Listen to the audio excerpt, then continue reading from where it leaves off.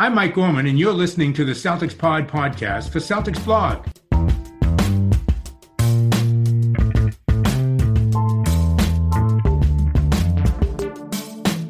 Happy Friday, everybody. What's popping? I have no brand new whip, and I'm running out of options of ideas what to talk about. Just to quote Jack Harlow, start your day off right.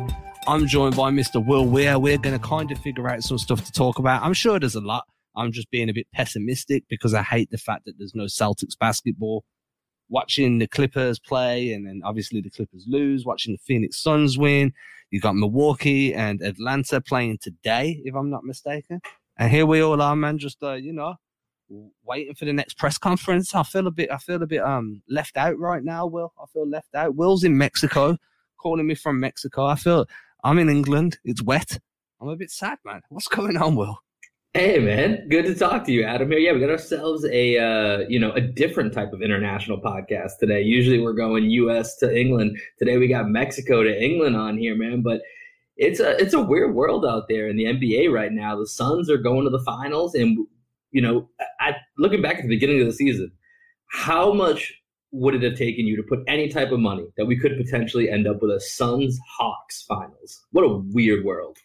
Man, I'll tell you this right now. I remember me getting into a debate. It was quite a heated debate with somebody I know, because he was valuing the Suns higher than the Blazers. Mm-hmm. And at the time, I was like, they just signed Chris Paul. I wasn't sure how the fit was going to be, and I'm like, nah, dude, like I can't put the Suns above the Blazers. Looking back, I'm like, I could not have been more wrong. The Blazers are in all sorts of trouble right now. Both like basketball politics wise, playing personnel wise, and the Suns are about to start in the finals.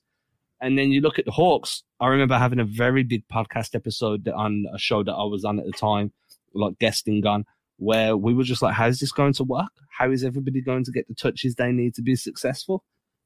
Apparently the answer was to hire Nate McMillan. Yeah, right. Who would have thought, dude?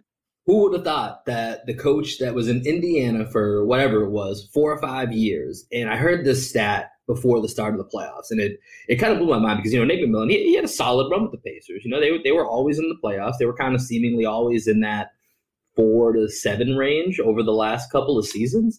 But I think his record over the last 3 or 4 postseasons, they had won a total of 3 games. And that was in that 1-7 game series against LeBron James with Victor Oladipo. And they got swept every other time. And now Nate McMillan has the Hawks 2 games away from the NBA Finals. So go figure, man. Do you know what? You heard that because the Pacers, with their unclassy selves, decided to put that in their press release on when they released him. Did they really? I actually didn't remember that. Yeah, there was an uproar, dude, because it was just a classless move.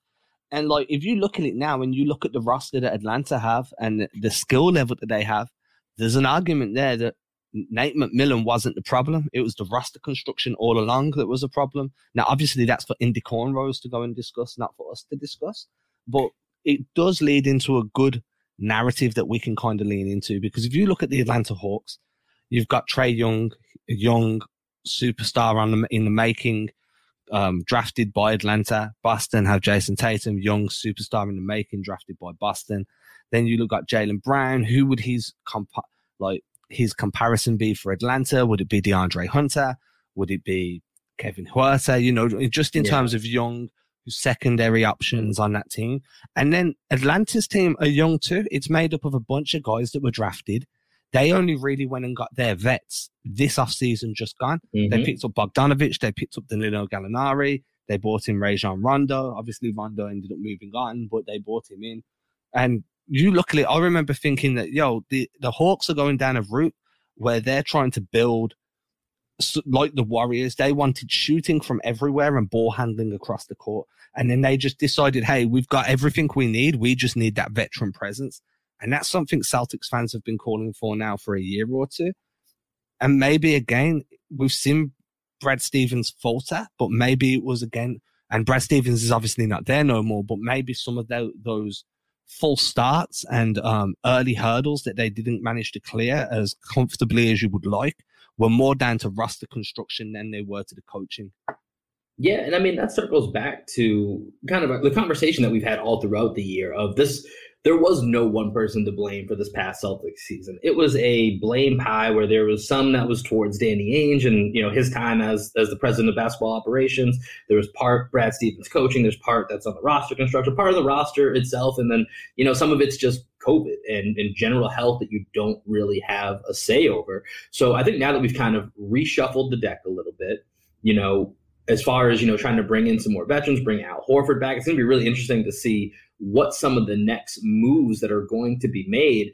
And you and I were texting before this, trying to figure out what we're going to talk about. And I think this leads into some of Wick's comments from a few days ago, where it sounds like this could potentially be a busy offseason. Whether that means we're pretty limited when it comes to cap space and free agency, but we have some of our own people that we need to address in-house. And then also there's the possibility of different trades that could happen and different salaries you can put together to potentially maybe bring in some of those veterans, much like the Hawks did, which then amplified their young guys and provided them with a different type of support system that is clearly paying dividends here in the playoffs. Yeah, and the one thing that bothers me about saying it's going to be a busy July or there's going to be moves or you're expecting moves, first of all, just because you're expecting that to happen doesn't necessarily mean it's going to happen. And the Celtics fan base have had quite a consistent amount of false hope over the last 2 years in terms of roster moves, in terms of, hey, this free agent might become available. It's big game hunting all the time and time again. And personally, for me, I think that this year might be a bit different where we actually see the moves, but it's not big game hunting. Brad strikes me as a guy that's going to build a more complete roster rather than having a bunch of guys whose contracts can be cobbled together to make an enticing trade package. So when I'm thinking of trades this year, when I'm thinking of guys that might be available, might be acquired via, flipping a few guys to create some salary space to be able to hit a guy up on free agency, or being able to work yourself in as a third team, similar to what Cleveland did to acquire Jarrett Allen during that James Harden trade. Those type of finesse trades, those ones that go under the radar, get laughed at a little bit, but realistically are the ones that actually make your team better as a whole unit. I think those are the types of trades that we're going to see. And anybody that's kind of hoping to see this big game hunting that everybody got used to under Danny Ainge continue, I think at least for this season, that's most likely a thing of the past. Yeah, I'm with you on it, but I think Brad's going to take a little bit more of a methodical approach, and that you can kind of table right now those Dame Lillard, Brad Beal, big game hunting, as you called it. You can kind of table those discussions. And I love that you brought up the Jarrett Allen trade, because that was one at the time, almost every team in the NBA, when they saw all that Cleveland had to do to get involved with that and then scoop Jarrett Allen, that was one of the biggest steals of the entire, NBA season, was them being able to be that third team to facilitate and then be able to bring in Jarrett Allen. A big mistake from the Rockets from my point of view for not at least bringing in that asset. I don't know what they were necessarily thinking when it came to it, but I do think you're right that you're going to see from the Celtics here in this offseason a bunch of smaller moves that are going to, I think, potentially move the needle. And, one of the things that they're really going to address is just in-house, some of the guys that they got to look at for renewals and contract extensions. And I think ultimately what that could look to do is then, as we look ahead to the season itself getting started, we've mentioned a lot that this team didn't have a chance to actually see what it looks like as a whole. So I think there's a lot to that. And then having a few pieces that you can move later in the season. And so if you extend a few of these guys, get a little bit more flexibility, and that's been a big word that you've heard from Brad, from Wick, from pretty much everyone in the Celtics front office, having flexibility around the Jays with your cap and your roster, you're going to be able to make some of those moves that are ultimately going to be what you really need to create that true support system. Oh, for sure. And these moves, as we're talking about, are finding yourself a Jay Crowder, not necessarily Jay Crowder, because obviously Phoenix are going to do everything they can to keep him around. Back-to-back NBA Finals participant Jay Crowder. Yeah, you want guys that are going to give you that type of value.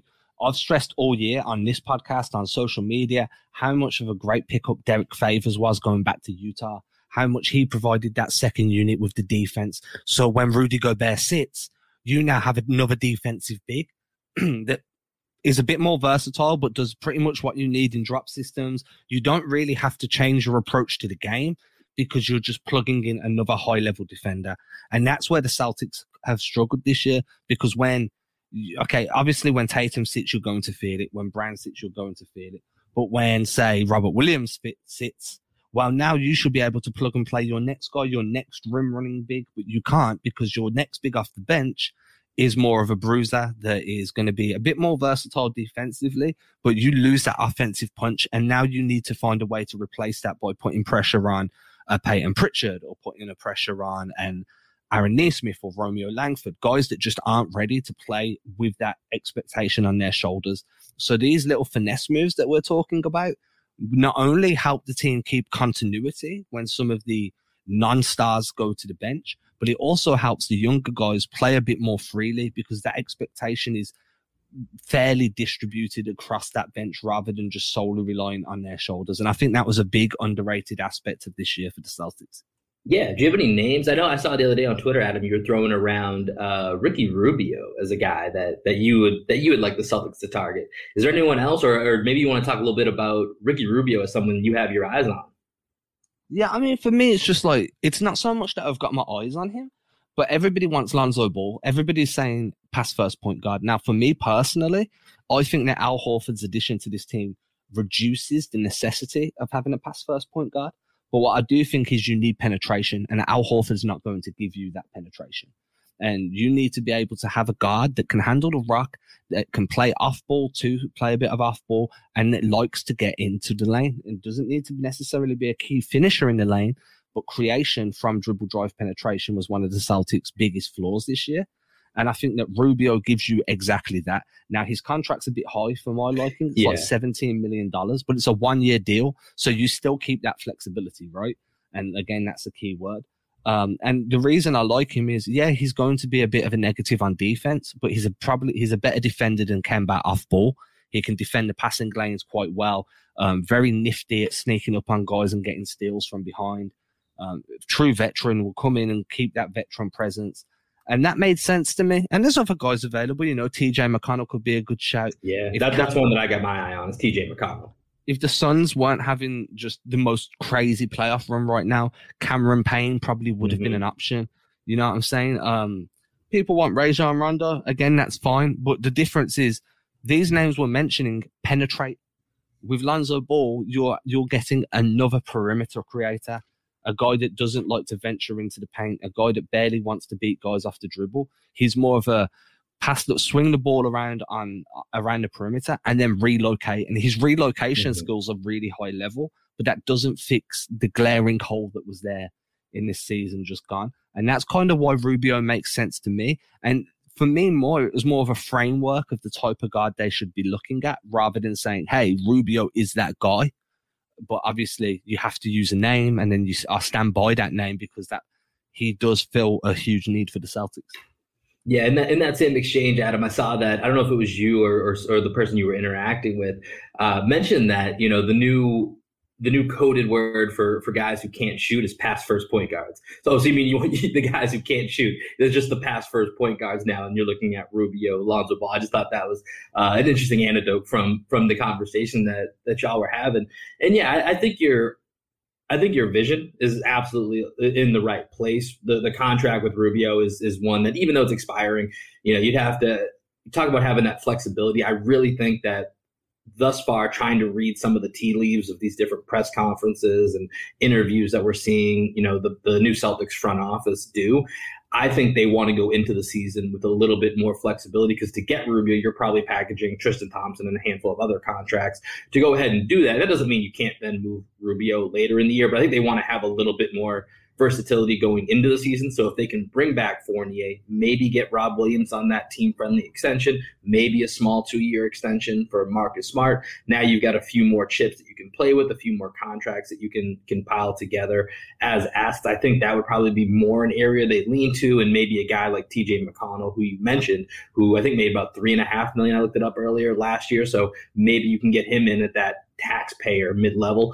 which is, I think, roughly around $5 million. Correct me if I'm wrong on that, but that would be an area in which they could bring him in. But, you know, I think those are going to be some of the players that they look to. And, you know, that type of player, I think, is someone that could help. You bring up a great point that Al Horford offsets the need for for some of this to a certain degree, but having someone that penetrates is going to be actually probably more important than the pass first portion of this.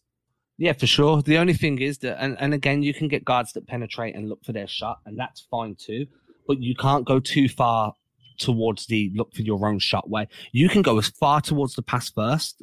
If we're thinking of this as a scale, right? Like, I don't care if the scale is completely tipped to pass first, so not can't shoot, but I don't want it being more favored towards look for my own shot, because the Celtics went that route. They got a penetrating guard in Jeff Teague that predominantly looks for his own shot, and it was a disaster, because when you penetrate, the reason you're penetrating is because you have elite wings that can like attack off the rip through, come off rip DHOs. They can do all of these high level basketball operations in terms of attacking the rim, pulling up from mid range, coming off the pin down to hit the ball in like a fluid motion. So when you penetrate, you're doing that because you have elite level shot finishers, play finishers is what we'd call them. So that's why you want that penetration. If you get a guy that leans too much to his own shot, well, now you might as well get Kemba Walker, or you might as well go and get Jeff Teague again, because that didn't work. We've seen that not work consistently for 2 or 3 years. And that's just why pass first, it does mean can't shoot, but at the same time, it's a prototype that should be able to unlock the Nesmith, the Jaylen Brown, the Jason Tatum. My thing is, you have a pass first point guard already on the roster. He's just not a point guard yet. And that's Romeo Langford. He's got the size, he's got the length, he's got the perimeter defense on lock. All you need to do is give him the confidence to start attacking off the dribble, and just tell him, like, dude, unless you're around the rim, do not shoot. Mm-hmm. You know, just get your assist numbers. There's value in that. And I think that could be an option that we start to see. Romeo Langford, Peyton Pritchard backcourt 1 and 2. I mean, who's going to be mad at that? At least for a trial run early in the year. If it doesn't work, you've still got the trade deadline. Yeah, I mean, experimenting with Romeo, having more ball handling responsibilities was something Brad hinted at towards the end of the season. Now, obviously, he was the head coach when he said that, but maybe that will be something that he works on. With actually, this is something I want to transition to for a second here. Are we going to call Ime Udoka? Are we going to call him Coach Ime? We just go in with Ime. We're going to say the full name. How are we doing this? Because I actually just tripped myself up there trying to think of this here, Adam. We'll just say Ime. Just say Ime? Okay, we'll go. Yeah. We'll go with that. I made a dad joke about this, and no one found it funny, man. I said he may be good. He may be good. He may be bad. I gotcha. Nobody knows. Nobody found it funny, man. But I thought it was quite. It was dad joke-esque, and being a dad, I feel like I done myself proud with that one. Yeah, you did good. I think it's just one of those ones that I think it actually would have worked better on podcast form. Did you say it on a podcast, or did you say it on Twitter? I think I said it on Green Room. Okay. So yeah, maybe it didn't translate there. I thought it should have been a hit. I'll tell you what, man. I'm giving you some claps out here in Mexico for it. I think it was well done. I mean, he may. I just the connection there was astounding. How nobody else has got there yet. I just don't understand. Well, we're gonna make it a recurring joke here on this podcast going forward. So we're gonna make it stick. Oh yeah, for sure. I brought it up for a reason, dude. But yeah, man, I feel like Ime's fine, Udoka's fine. I've never referred to a coach as coach on a podcast. Now, if I ever get the opportunity to speak to them, now you're coach, hey coach. But I don't need to call you coach on a podcast that I'm not talking to you on. If you're listening to this and you'd like me to call you coach, then A, I'm honored that you're listening, and B, tweet at me, dude. If you're not on Twitter, my email address is in my Celtics blog bio. Shoot me an email. I'll call you coach from there on out. Ime, hit us up, man.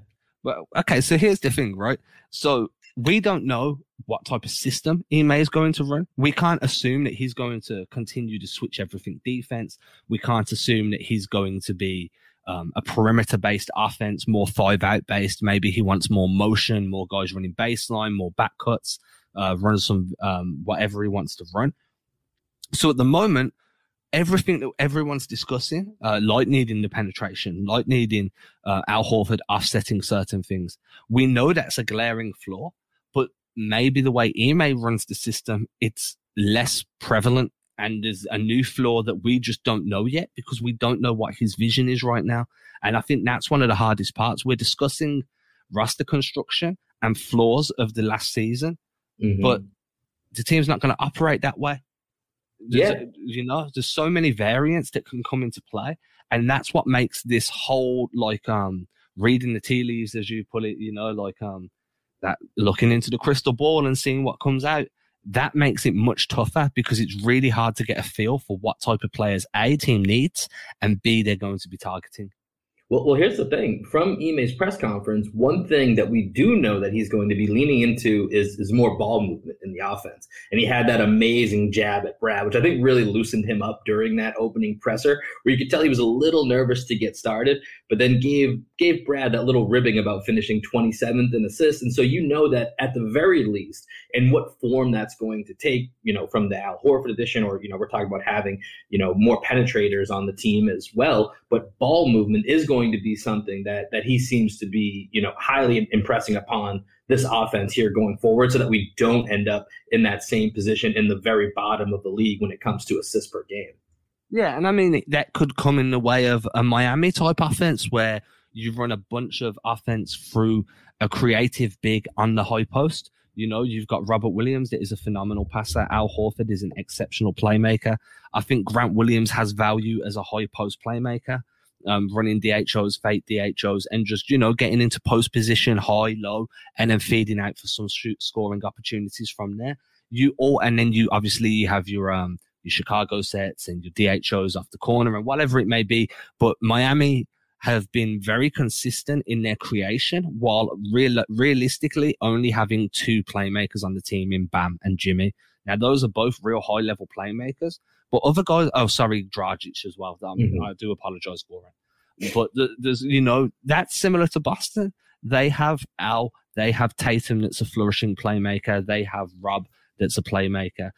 By running that type of offense and that motion-based offense where everybody peels off screens, everybody rescreens, everybody cuts, you create ball movement and create a wider network of assists because it's so easy to hit the open guy. So we could be looking at that type of offense, or it could go the other way and you look at like the Budenholzer, embracing randomized basketball. Whoever's open gets the ball, whoever moves gets fed. And then things become a bit different because now you're relying on a Marcus Smart in a Drew Holiday role to be your primary creator. You're relying on penetration off Jason Tatum in a Giannis role and then dishing out on dump offs and stuff. So there's so many different ways that Ime could go. And I'm rambling here just to try and drive home the point that there's a lot of ways to offset what we're talking about right now that we just can't really dive into because we just don't know. Yeah, so having said that, because you're right, I don't know if there's a ton of point of us digging too deep into fictional or hypothetical offenses that we have no idea if that's the way that Ime is going to go. But, just from looking at his press conference from earlier in the week, what was your takeaways from that press conference? What was it that stood out to you from that? They're going to get back their defensive identity. I think that's something that I feel very strongly about. I feel like that's how the Celtics built so many key runs during Brad Stevens' early years, was a defensive, hard-nosed identity. Ime is talking about bringing out the dogging guys, Marcus Smart being a pillar of the team, and he may be right, he may be wrong, but we'll see what happens with Smart there.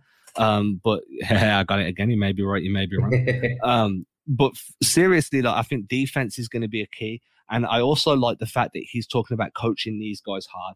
Now, I've been very big on you don't need a coach that's going to create friction with your star players. That is the last thing you need. But you need a coach that is going to hold these guys accountable. If Marcus Smart takes a heat check with 19, 20, 21 seconds on the clock, I want a coach to be chewing him out. Bench him for 5 minutes if you need to.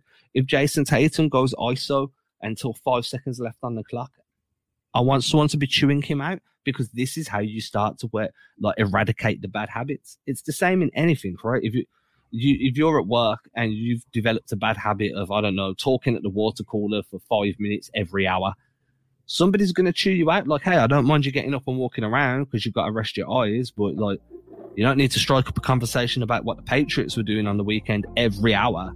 It's ironing out those bad habits, and I think that's important, and that's something I'd expect Ime to really take a big pride in doing with these guys.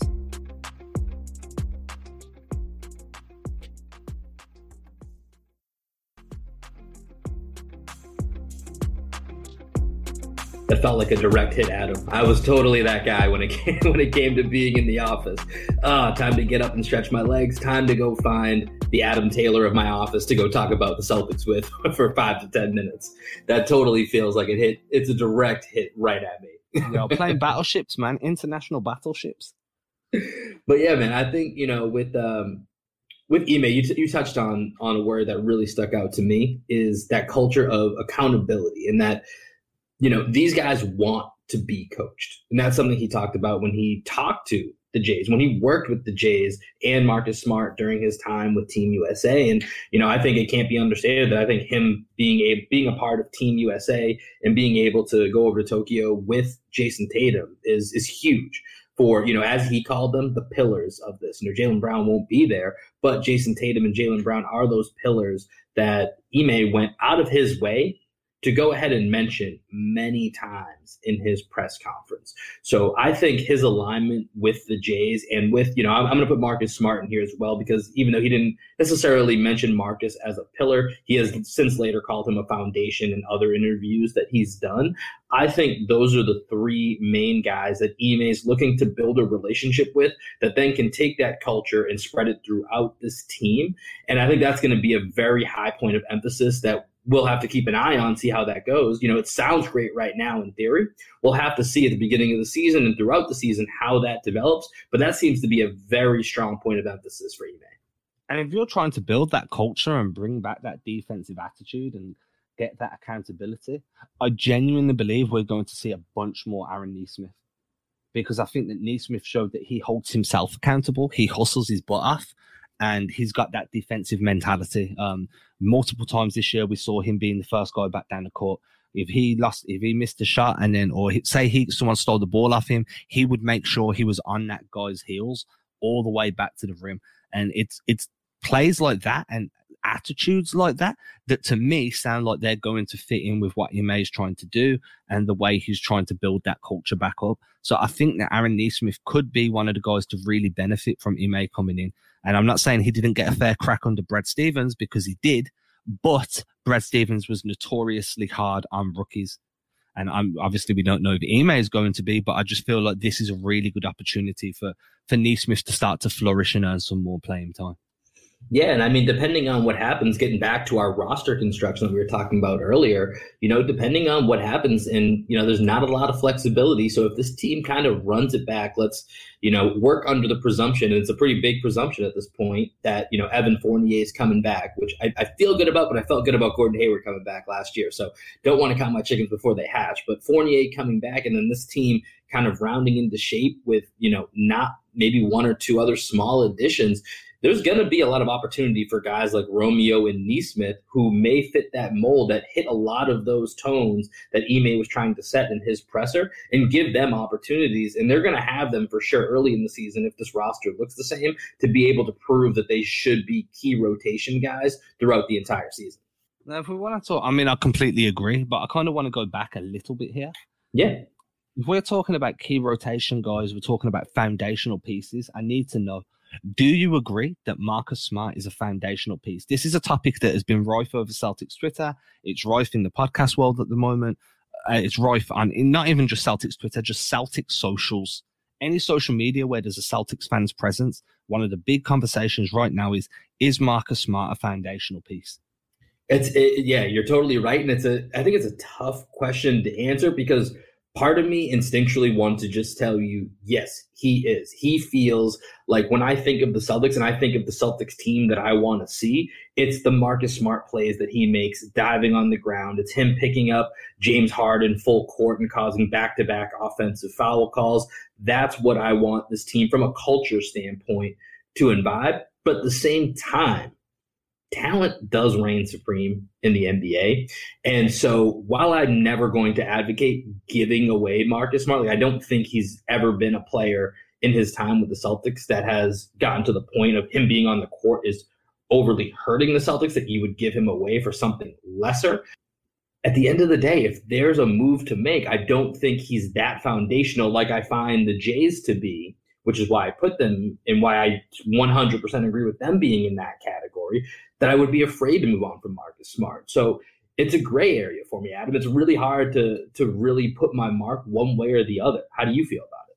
So for me, it's tough. Like, I feel like it's a foundational piece, but I feel like it's one of those foundation. Like, so if we're doing this, like, if we're talking about foundations in terms of building a house, right? So I feel like he's definitely one of the foundations, but maybe he's the foundation to the wall that can be knocked down when you're building an extension onto a house, and that foundation isn't going to rock the rest of that structure as much as if you knock out the support wall foundations, for argument's sake. And so to kind of tie this analogy back, what I'm saying is I think Marcus Smart is definitely a foundational piece, but if at any point you get an inclination that he's not willing to sign a team-friendly deal, or he's looking for more money than what you feel his value truly is, then moving him on isn't going to be the catastrophic Armageddon of the Celtics identity as what some people believe. But I do think that he holds a tremendous amount of value to this franchise, and I genuinely, truly, honestly believe that his value to Boston is always going to be more than what it would be to another team that he went to, because he's built that. He's part of that culture now. He's part of what it means to be a modern day Celtic. He embraces the city, the fans embrace him, and he's the type of guy that will turn a decibel level up from 8 to 10 with one of his plays. However, if he wants 20 million and you've drawn a hard stop at 17, then you need to start building the extension on that house. Yeah, I think that's a fantastic analogy. I think, Jaylen Brown and Jason Tatum, they're that foundation that holds it all together. If something happens to them, the whole house falls apart. Yeah, Marcus Smart, support walls, right? Exactly. And I'll be honest with you, I don't know a darn thing of when it comes to building a house. So I'm glad I was able to follow along with your analogy, which is good because it means everyone should be able to follow along with it. I might be wrong. My analogy might be completely wrong anyway, but it just made sense to me at the time. I'm operating under the guise that everything you said is accurate and that you're essentially, Tim the Toolman Taylor of England. So man, a home improvements reference, dude. You need some applause right now, dude. May have to edit that in. I'm not gonna lie, I was pretty proud of myself to think of that. But yeah, I think it was spot on for what I know about home construction, which is all through home improvement. Marcus Smart is a guy that, you can't be afraid to move on from him, but I do think that what he brings to this team is important, but there's a line. There's just a line that you got to have to kind of be firm with, and you really got to have alignment with him, his camp, everything that goes into it. And when it doesn't quite align anymore, it's one of those things you can't overpay for a guy like that, because then that's going to affect the true foundation of what you're building with Jason Tatum and Jaylen Brown, and you can't have that happen. That cannot be the case, that you're overpaying for Marcus Smart as if he's a third foundational member that's holding the house up, because that's not who he is. Exactly, yeah. I think he's a complementary foundation. Maybe he's the foundation of the extension you build. I feel like Marcus Smart is the guy that teams trade for when they're one piece away from being a true contending team. So, maybe Atlanta get through to the finals and then fall to Phoenix. Marcus Smart is for sure the guy that they're going to try and acquire. They're going to be putting feelers out like, hey, if you hit free agency, come and play next to Trae Young. Dallas with Luka are going to be saying to Marcus, hey, would you want to come back home to Texas? Because he's that guy that literally he takes that defensive pressure off of your superstars, because he can pick up that additional slack.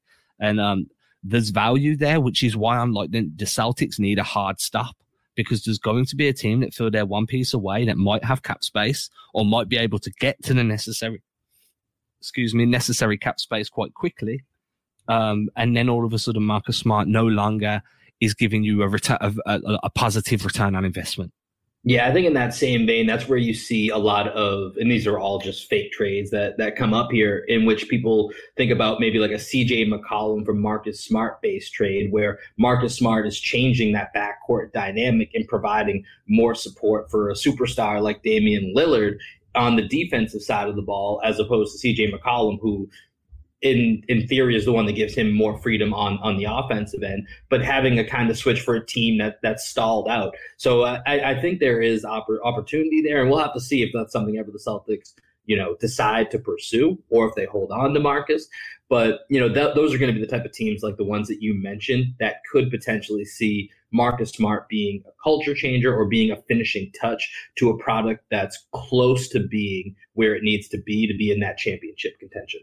Yeah, and I feel like if you're looking at like another guy that's up for an extension in Rob Williams is on the completely opposite end of that spectrum.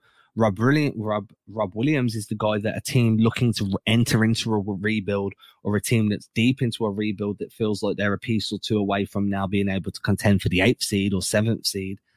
Rob is that guy that they take a swing at. So you're looking at teams like Detroit might like an idea of Rob Williams. Washington might feel like he could be a good backup center or starting center there. I know Washington have their own center at the moment.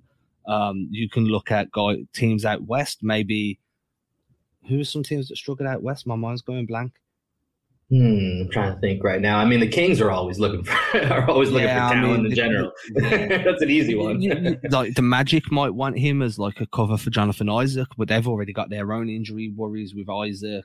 I think with the whole Rob Williams thing. I mean, I think to the point that you're making right now, this is where if you were to get him on a team-friendly extension, it actually gives him, if he can stay healthy and maybe has certain value, this is where then maybe you can come from a point of leverage to some of these teams that you're mentioning and get more from them for a guy like Rob Williams. Oh, for sure. And it could be that the other team acquire him via a sign and trade, because that only hard caps the other team. It doesn't hard cap Boston. As long as if you're the Celtics and you're moving on from Rob Williams in any sort of trade, that you're getting fair value back. And again, it's really hard to talk about value because we see these guys night in, night out. So we value them at on one tier of the value scale, and teams will probably value them either a step up or a step down, depending on the fit and the culture that the guy's walking into, injury history, projected upside, and all of this crazy stuff that none of us are going to ever be privy to. But from there, you kind of have to be like, right, what is a fair return for Rob Williams? Now, we're too far into a podcast to even start debating. I was going to say, man, it might be a little bit too late. This might have to be kicked over to next week. Yeah, I mean, and we don't even need to. That's a good discussion point for the listeners. It's a good discussion point for social media in general. But from our standpoint, it's like just discussing this here at like a surface level. It's right. You need to make sure the return's good. But again, do you think Rob Williams is going to sign a team-friendly extension? Do you think you sign Rob Williams to an extension now, right? And then he gets, Rob Williams declines his extension, then gets injured early in the season. Well, now there's no way you're going to be able to trade him because that injury history gets worse, more games missed, his value plummets, and now you wait until the offseason where you're going to re-sign him. So it makes sense for Rob to sign an extension, but if he feels like his injury worries are in the past and he's going to have the best season of his career so far, then he's probably, and players are always going to bet on themselves. That's what got them into the NBA in the first place. I'm just not sold that Rob is going to be willing to accept that extension. I think he's going to want to play out the year. He's restricted, so if he does, and he could be like Boston can match if they want. I've just got this feeling that we're going to see Rob play this year out, and we're going to be in a will he, won't he situation at the end of the season. I could be wrong. Yeah, I'm with you, Adam. And I think, honestly, that's probably, if it's not, and we touched on this a few episodes ago, so you don't need to go rehash that. But if he's not willing to do a team-friendly deal that fits about that 8 to 12 million range that I think we settled on for, 2-3 years, maybe a team option, play it out. We'll see how it goes from there. I mean, I like the way that Wick said we've got 3 guys up for contract renewals or extensions right now. He did not say we're going to extend those offers. He just said they're up for renewals or extensions. And I think that was something that a lot of people just took as, hey, he said this, so they're going to be dealing with those 3 guys. But no, what that means is these 3 guys are going to need paying. Doesn't mean they're getting paid in Boston. And by following on from that and saying, I expect it to be a busy summer, there's a way where you can infer into there that 1 or 2 of those guys might not be here come the trade deadline or come the start of the season, especially when 2 of the 3 of those guys are still under contract and are some of your most valuable trade chips. Yeah, regardless of what happens with those 3 guys, I think the main thing to keep in mind for everyone listening, Flexibility, flexibility, flexibility. This is something that everyone from Brad Stevens, Wick Grossbeck, Ime, that they've all talked about is having flexibility as much as they can within the confines that currently exist to be able to improve this roster when needed and support the Jays. That's what's going to be most important when it comes to those three guys is how does that affect our flexibility now and going forward into the future. Yeah, which is exactly why I think that any sign and trade this year is not going to happen where a sign and trade player is coming into Boston. Wick mentioned very clearly we're not hard capped this year, which I took as we're not intending to be hard capped this year. So I think that, we're going to, every move we see is going to be with the mind of immediate and future flexibility. And that means that the Lonzo Ball dream is most likely not going to happen. Any sign and trade that brings a guy into Boston is most likely not going to happen. These are going to be more finesse-based deals. And I'm really curious to see how Brad does, having to wheel and deal his way around what we could call the bargain basement, But teams do it all the time. And if you can hit on a couple of these lower level non-star guys and you hit good and get valuable production, well, now we're cooking. I keep saying it, but now we're cooking with gas. It's a feeling where I'm like, if we're one or two pieces away from contending, we as in the Celtics, it doesn't necessarily mean those pieces have to be all-stars or have to be borderline all-stars. I mean, here's the thing, Adam. Look at the Nets roster, and yes, of course, you're going to go directly to James Harden, Kyrie Irving, Kevin Durant. Most of the season, at least 2 out of those 3 were not available at various times. They were supported by a lot of signings of guys that are all making $3 million or less from various points, whether it's buyouts from Blake Griffin, Jeff Green, whether it was a signing from overseas like Mike James. There's ways to get it done on the fringes and hit on those guys that can support your team and support your stars that can be extremely impactful. So it's going to be interesting to see how we go from the current roster construction to maybe having a few more of those veterans on those smaller fringe deals and how they can maybe come in here and make an impact. Bro, that fringe players can make an impact when Abdul Nader is playing in the NBA Finals. Bro, this is going to be the strangest NBA Finals. I saw just the other night with all of these crazy injuries that the 2 players being highlighted, or the marquee players, we're looking at John Collins versus Chris Middleton. And by the NBA Finals Game 7, I don't know, man, maybe we're looking at Campaign going 1-on-1 against Brandon Goodwin in the finals. Who knows, man? This is all just crazy. I'm loving it though, right? I want to start taking bets on whether we see Charles Barkley cry if Phoenix win it all. That'd be interesting. I feel like he's an emotional dude. I'm willing to take some bets on that. I'm not a bookie, so please don't expect me to pay you if you win. But good faith bets where it's just a bit of fun, no actual wages involved. And yo, hit me up, man. I'm down. I think Charles Barkley's gonna cry like a baby. Yo, before we get out of here, Adam, you got any NBA Finals predictions of who? I mean, we're down to 3 teams now. We're not sure what's gonna happen with the Hawks and Bucks series yet. We know the Suns are in the finals. You got one team that you're predicting to win it all right now? I think Phoenix did. I think Same. I think Phoenix. I've got a feeling that with no Giannis, I've got a feeling that Atlanta just get this done now, and then I think that Phoenix are just better than Atlanta. Yeah, Phoenix is legit, man. And it's good to see Chris Paul get a little bit of shine. It's been a weird postseason, but, throughout the entire season, one thing Phoenix, for the most part, has been healthy. And I know, ironically enough, Chris Paul had the shoulder injury at the beginning of the postseason, then had COVID. But, outside of that team's been very healthy, especially with all of their core pieces. So, in a season where almost no one can stay healthy, it's a war of attrition. So if the Phoenix Suns find themselves on top at the end, maybe that's fitting, and Chris Paul finally gets his ring. Yeah, and props to DeAndre Ayton as well. Big men usually take years to develop in this league, and he's been awesome. A phenomenal dude. Really, really, really good. I've really enjoyed watching DeAndre Ayton. The pick and rolls with Ayton and Booker as well have been just beautiful. I like the way the Suns play. I think, I tweeted it out. I actually went back and started watching the entire Suns Clippers series again, just because I've enjoyed it so much. And people are like, hey, it's going to be a gentleman's sweep. Well, no, it wasn't. It was close to a gentleman's sweep. But just the brand of basketball that Phoenix have played has been beautiful. I don't like watching Milwaukee play, to be quite honest with you. I think it's quite a dull style of basketball.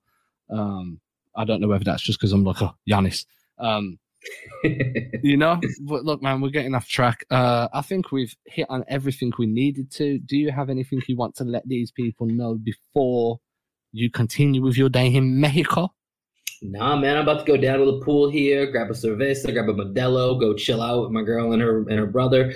Take it easy. But for all of you listening, appreciate you guys. Make sure you go review, follow, subscribe, rate, all of that. And if you're looking for me, you can find me on both Twitter and Instagram at Willbon13, WILLBON13. It's the same handle, Twitter, Instagram. Hope to see y'all out there.